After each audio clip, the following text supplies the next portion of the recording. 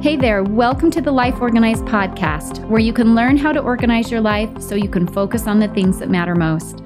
I'm your host, Jenny Layton, and today you are listening to episode number 26, When You Have Doom Piles. Well, that sounds pretty intimidating, doesn't it? Have you heard this term yet? Doom piles? All right, I got to admit, I'm not your most socially current person. I don't follow the news. I make myself get on social media, but it's not a go-to. Pop culture is not my thing.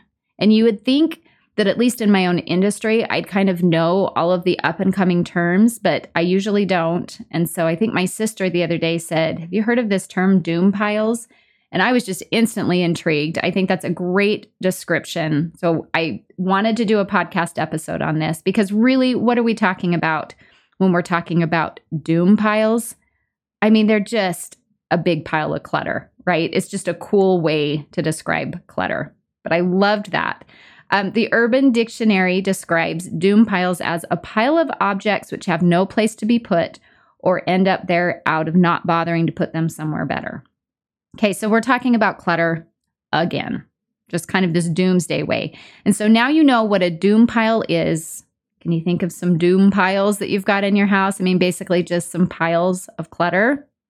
All right. Do we need to really talk about this again? Haven't we nailed this already? I think we've already done a few podcast episodes on it. And the answer is yes, we do.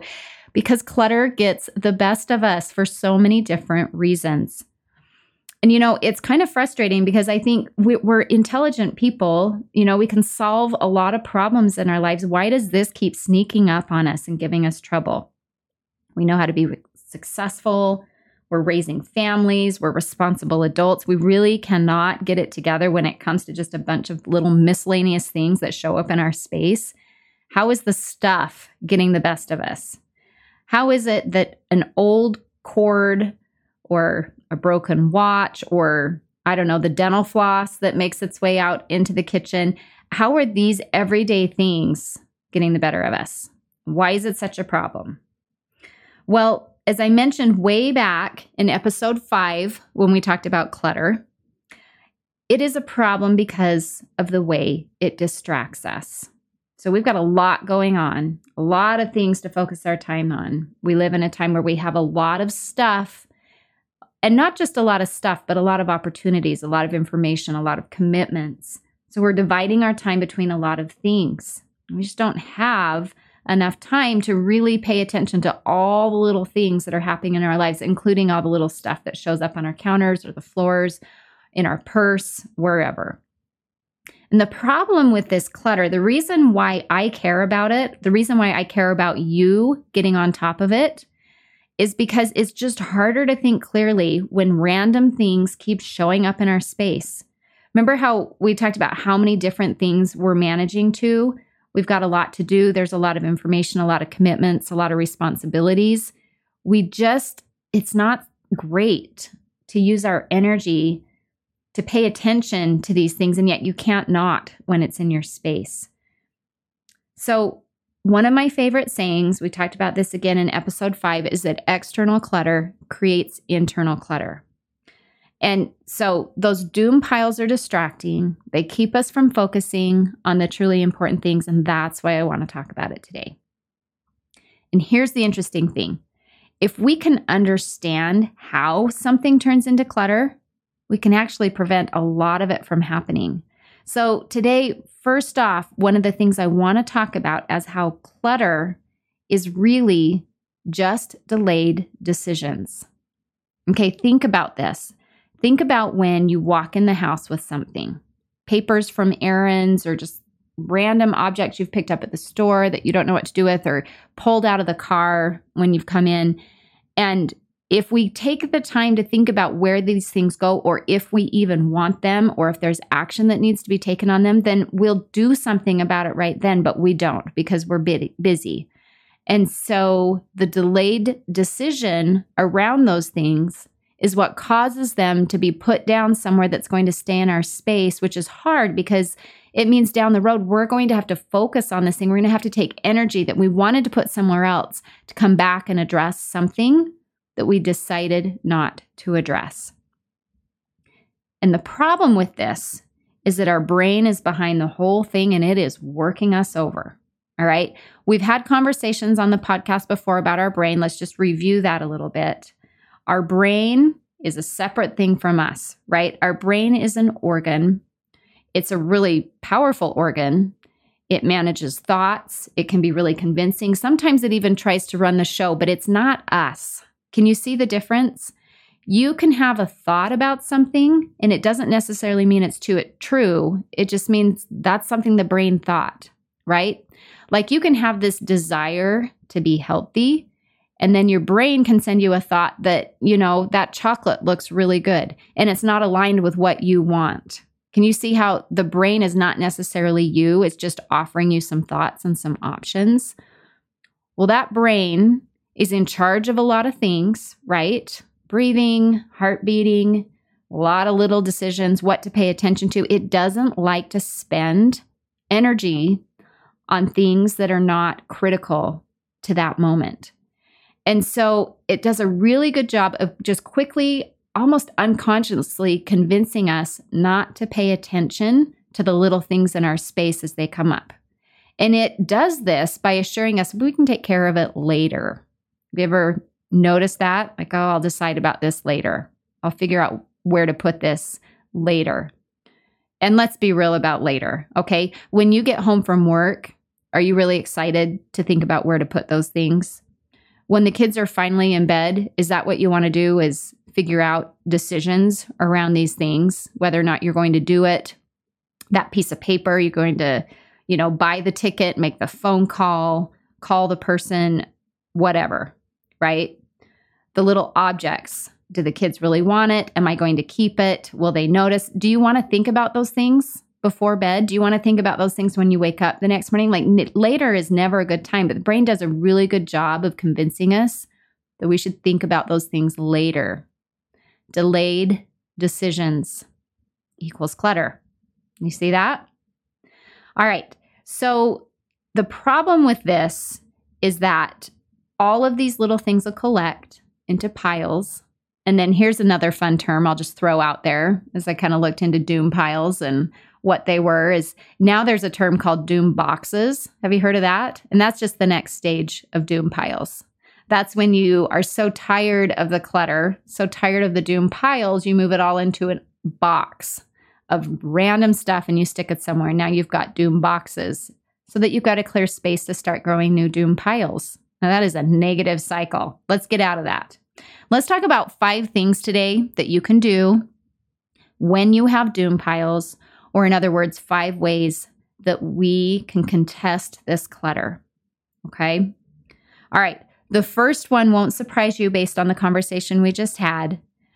We need to challenge ourselves to make quick decisions. All right. Sometimes it's not possible. Sometimes you do need to marinate on some things, but I would guess you could eliminate half of the clutter if you can just remind yourself, again, when you're walking in the door, when the kids are emptying their backpacks, when you're, walking through rooms or whatever, you're just noticing things. Make a quick decision right then. Where does that thing go? Do I want to follow up on that? Do I even want this thing? I mean, think about some of the projects that you set aside and think you'll get to. Do you really want to repair that? Is that really going to be something that's worth your time? Can you really see yourself following up on those things? I mean, I'm all for it if you know you'll do it. But can we make some quicker decisions about things and just have that awareness that anytime you tell yourself, I'll do it later, really what you're doing is creating a doom pile. You're just stacking up. It's becoming clutter. So can we take care of it right now? And I think that kind of lends itself to number 2. This is something I tell my kids all the time. Touch it once. When they are changing, they love to drop their clothes on the floor. I don't know. Do you like to do that? I know people do that. I've really trained myself to not do that. Like when my shirt comes off, it gets hung up in the closet. When my shoes come off, they get put right in the spot in the closet where they go. And it's just this little habit that you can create that allows you, as you're just touching it once, to not have the clutter pile up. I'll take care of it later, right? I remember hearing once that clutter multiplies, and it does. It just like attracts like, so that clutter is going to attract other things, and you'll just notice that a shirt on the ground is going to collect, another shirt on the ground is going to collect some socks. That pile's just going to grow. But if you have the philosophy to just touch it once, then you put it away right when you're done using it. And this extends beyond clothes, obviously. I mean, I'm just thinking like you get the glue gun out and use it. Touch it once. When you're done, you just put it right back away. And I just think it's really interesting, some of these really subtle shifts that we can make in our behavior just throughout the day on a daily basis. I want you to think about the cumulative effect that that will have if you're just touching it once, right? You're putting on your makeup and you touch it once and you drop it back in your bag when you're done instead of putting it on the counter so that you can do it later. I mean, later equals clutter, right? Okay, so touch it once. And I love this. This is something that's fun to teach your family, right? And actually, I think we'll talk about family a little later in this episode. So let's come back to that, kind of put a bookmark in that idea. These are great little lines.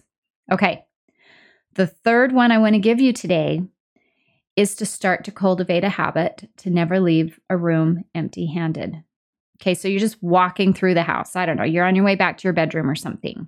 You're on your way downstairs to do something. And you're just going to notice some things that are out of place because you live with people who don't touch it once, even when you tell them they don't. And it's a nice idea to think they're going to put it away, but they're not going to unless you tell them to. And that's a whole other battle. And I think it's great to have family help out. We're going to talk about this actually a little bit. But for the most part, you can do a lot of good if you just start to cultivate this habit of never leaving a room empty-handed. Now, I don't want this to feel heavy, like you've got to do all of these things at once. This podcast is all about choosing one thing at a time to focus on.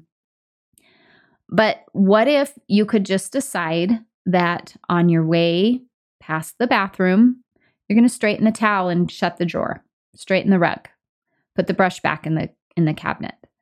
As you walk through the kitchen and people have left some glasses on the counter, can you just move them into the sink on your way through?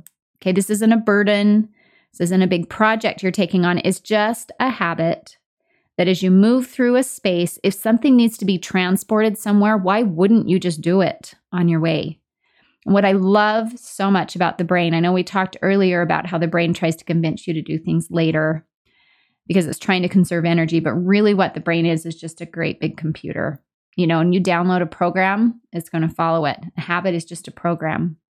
So if you just have that conscious thought for a little bit, I'm just not going to leave a room empty-handed. As I move through it, I'm going to grab the shoes and drop them into this basket by the back door as I walk back in that direction.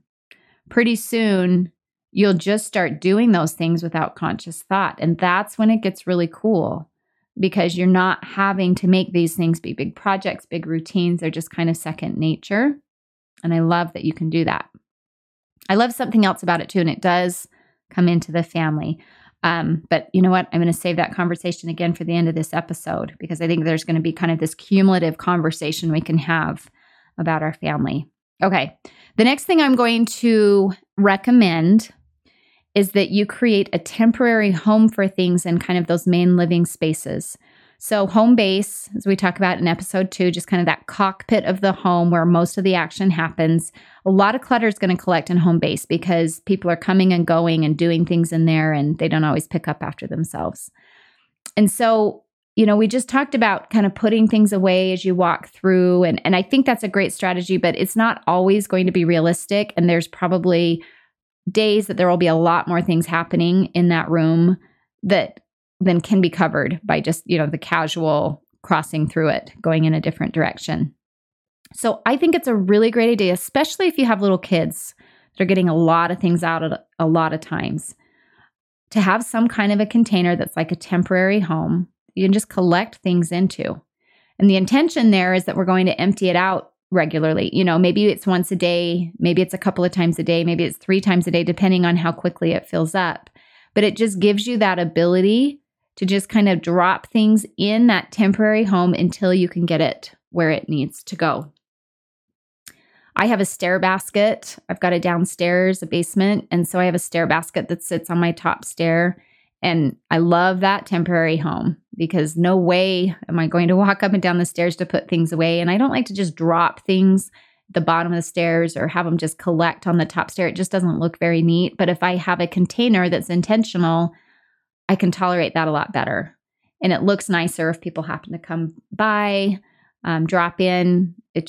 That intention of having that container is really nice. So I would just recommend that you do that. If you have stairs, get a stair basket. If you have just kind of one level that you're worried about, maybe there's a bin that you empty out at night or, in the morning after, when the kids go down for a nap, whatever it is, whenever you need to empty that out. But creating that temporary home just allows things that belong somewhere else to have kind of a vacation home. Let's look at it that way. They're just on vacation and then they're going to go back home when the time's right. So, and the fifth one that I want to talk about today is actually really important on the heels of having a temporary home. And that is to have a habit hook to put those things away on a regular basis. Because when the temporary home stops working is when we don't have a regular time that we put it away, because then it just starts to pile up out of control. And then you don't want to use it because it's hard to put things away in it. It becomes an eyesore. So that system kind of starts to break down if you don't have that regular time that you empty it. And I like to use a habit hook because that is the best way to automate that, to make that a habit with your brain, that it just becomes something you do pretty naturally. I love this conversation today. I love the way we've talked so much about the brain. I think that is one of the secret sauces of what we do in the Happy Gal way and in Life Organized is just leveraging the power of our brain to create habits, to work with our brain so that we can be organized without putting a lot of effort into it. Habit hooks are a great way to do that. I've talked about it a lot on the podcast. There's never a poor time to talk about it. We can never review it too many times because it is such a great concept. Habit hook is anytime you have an existing habit, anything you do regularly. If you want to do something new, you hook that new habit into the existing habit so that your brain starts to associate those two things together. And so what happens is that first habit that you do like clockwork becomes a trigger for the new thing that you want to do.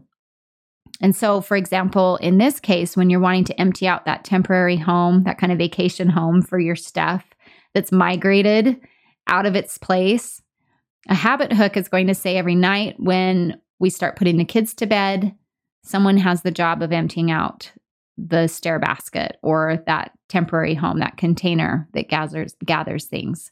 And again, if you have a lot of stuff in there and need to do it quite frequently, maybe your habit hook is when you're cleaning up home base in the morning or when the baby goes down for a nap midday. I know in the years when I had a lot of little kids, that's about how often I'd have to do it. And I loved it because I didn't feel like I had to be on top of the clutter all day long.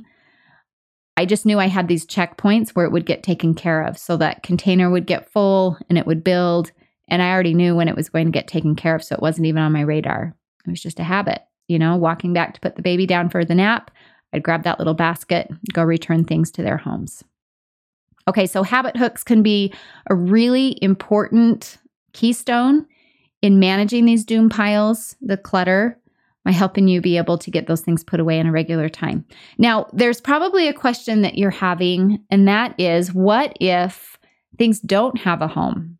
When I talk to my audience, when I ask my clients what they most want, when I do surveys, one of the top things that comes back is, I just want a place for everything and everything in its place. And oh, I get it. That is when things are humming. That's when you know you've got your organized life. We're always working on it, right? But that's a really great milestone to hit. So if you feel like there's no place to put things away because nothing really has a home, again, I want to encourage you, done's better than perfect. All right. We're never going to have it all together all the time. But what we are going to do is recognize that there's a general area of the home it belongs in. The toy room might be a wreck, but it's a toy and it goes back in the toy room or back in your child's room. So why don't we make a temporary container in the toy room to hold these kind of things when you're bringing them back? Or I don't know, maybe you just want to toss it in there. But I know it's a process to get a home for everything. And we just have to kind of strategically start working at that. Now, outside of doom piles, again, this is a separate conversation, right? Outside of just keeping the clutter at bay and getting it back to its right space, if you do have a problem with having a home for things, check out episode 12 of this Life Organized podcast, where I walk you through with my professional organizing system of how to organize a space, like a pantry or a toy room or a closet or a drawer or a cabinet, somewhere where you've got to put things away. It's a beautiful process. You'll love the result. It's a really great way to create a home for things. And I want to make sure that you know about that resource, because it's really important to have that sense of belonging for your things.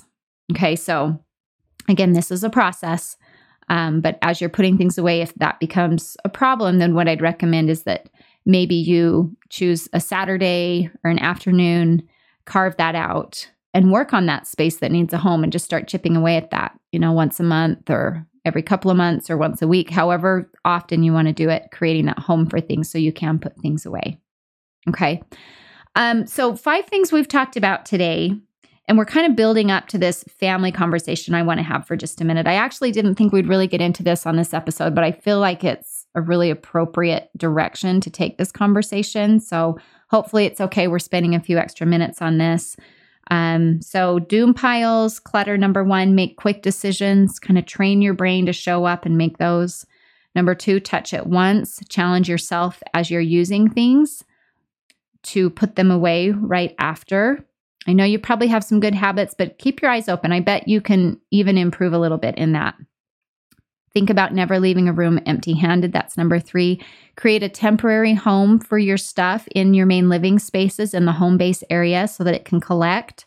And then try using a habit hook to empty those things out during the day at strategic times so that that buildup doesn't get to be too much. All right. So what I want to talk about when it comes to family is I know you're dealing with a lot of your family's clutter. Kids, spouse, whoever, they just don't have the same type of priority about keeping a space clean as you do. I mean, you take ownership of that and they don't.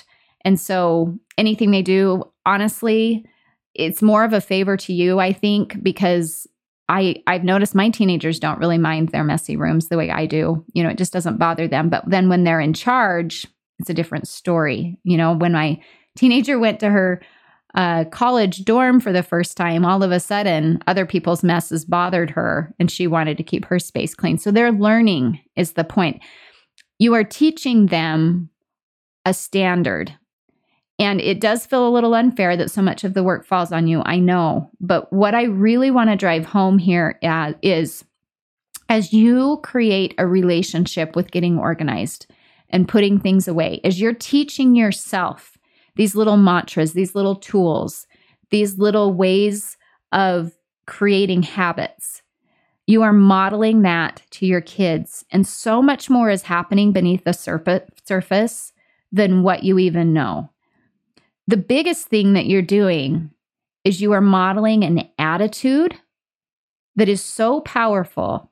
This is what is going to teach your children the best. Now, they may not be super neat while they live with you. And you know what? Their personalities are going to vary and they may go off on their own and may not ever be neat the way you want them to, but you are teaching them effectively, especially because you're teaching them this sense of confidence, empowerment, that they can do it because that's how you're learning how to feel. So many times I have clients, students, social media, people asking me, how can I get my family to contribute? And I think we'll do just a whole episode on this soon because I think this is a really important topic. The biggest thing that I want to say is you teach them the right attitude by modeling it to them. And then you're not going to have all that resistance when you ask them to help. It's not going to be this loaded issue, right? So keep chipping away at it. Keep working on your own ability to stay on top of it. And as you start to feel more confident and competent in doing that, you can ask your family to do some of these same things. Once you have a little bit of a grip on touch it once, you have some authority to teach that to them. If they don't see you do it, if you yourself can't quite handle the topic and then you tell them to do it, that's going to be really hollow. Kids are smart. They're perceptive. They get it. They're going to know if you're speaking from a place of truth or if you're just kind of lecturing and asking them to do something that you can't even do. Okay, so when you have doom piles and it comes time to pick them up, I've given you 5 really good tools. We've also had kind of this bonus conversation about your family because I know it gets really emotional, really triggered because the kids, the family, they don't pick up. They don't prioritize. They'll mess up what you've done. And I hope it's given you a little bit of insight about what's really happening. Again, I think the key term here is below the surface. Beneath the surface, what are they learning? How are you teaching them how to feel about organizing and about picking up? Because your good attitude is going to be the most powerful example you can give them. All right, that's what we got for today when it comes to doom piles. Do you have some new things that you can try? All right, we had those 5 tools. The other thing I want to make sure you're aware of is the Clutter Busters, the kind of the free training that I offer. It's a really fun, quick 3-day program to make some great, quick progress on your clutter. It's free. Check the link in the show notes. I'll walk you through that process. You can take everything I just taught you today, and there's some other great gems inside Clutter Busters that'll help you make a big difference in your doom piles that become doom boxes. That's just all clutter. Same conversation wrapped up in different wrapping paper. Anyway, I think it's going to really be a great thing for you to start working on some of this with some of these tools. I think you'll see some great results. Okay, thanks for hanging out with me today. I love it. Remember, when you feel overwhelmed, frustrated, dissatisfied with life, when you're not staying on top of things, the Happy Gal Way is your key to help you organize your life so you can make space for what matters most. All right, we'll talk to you next time.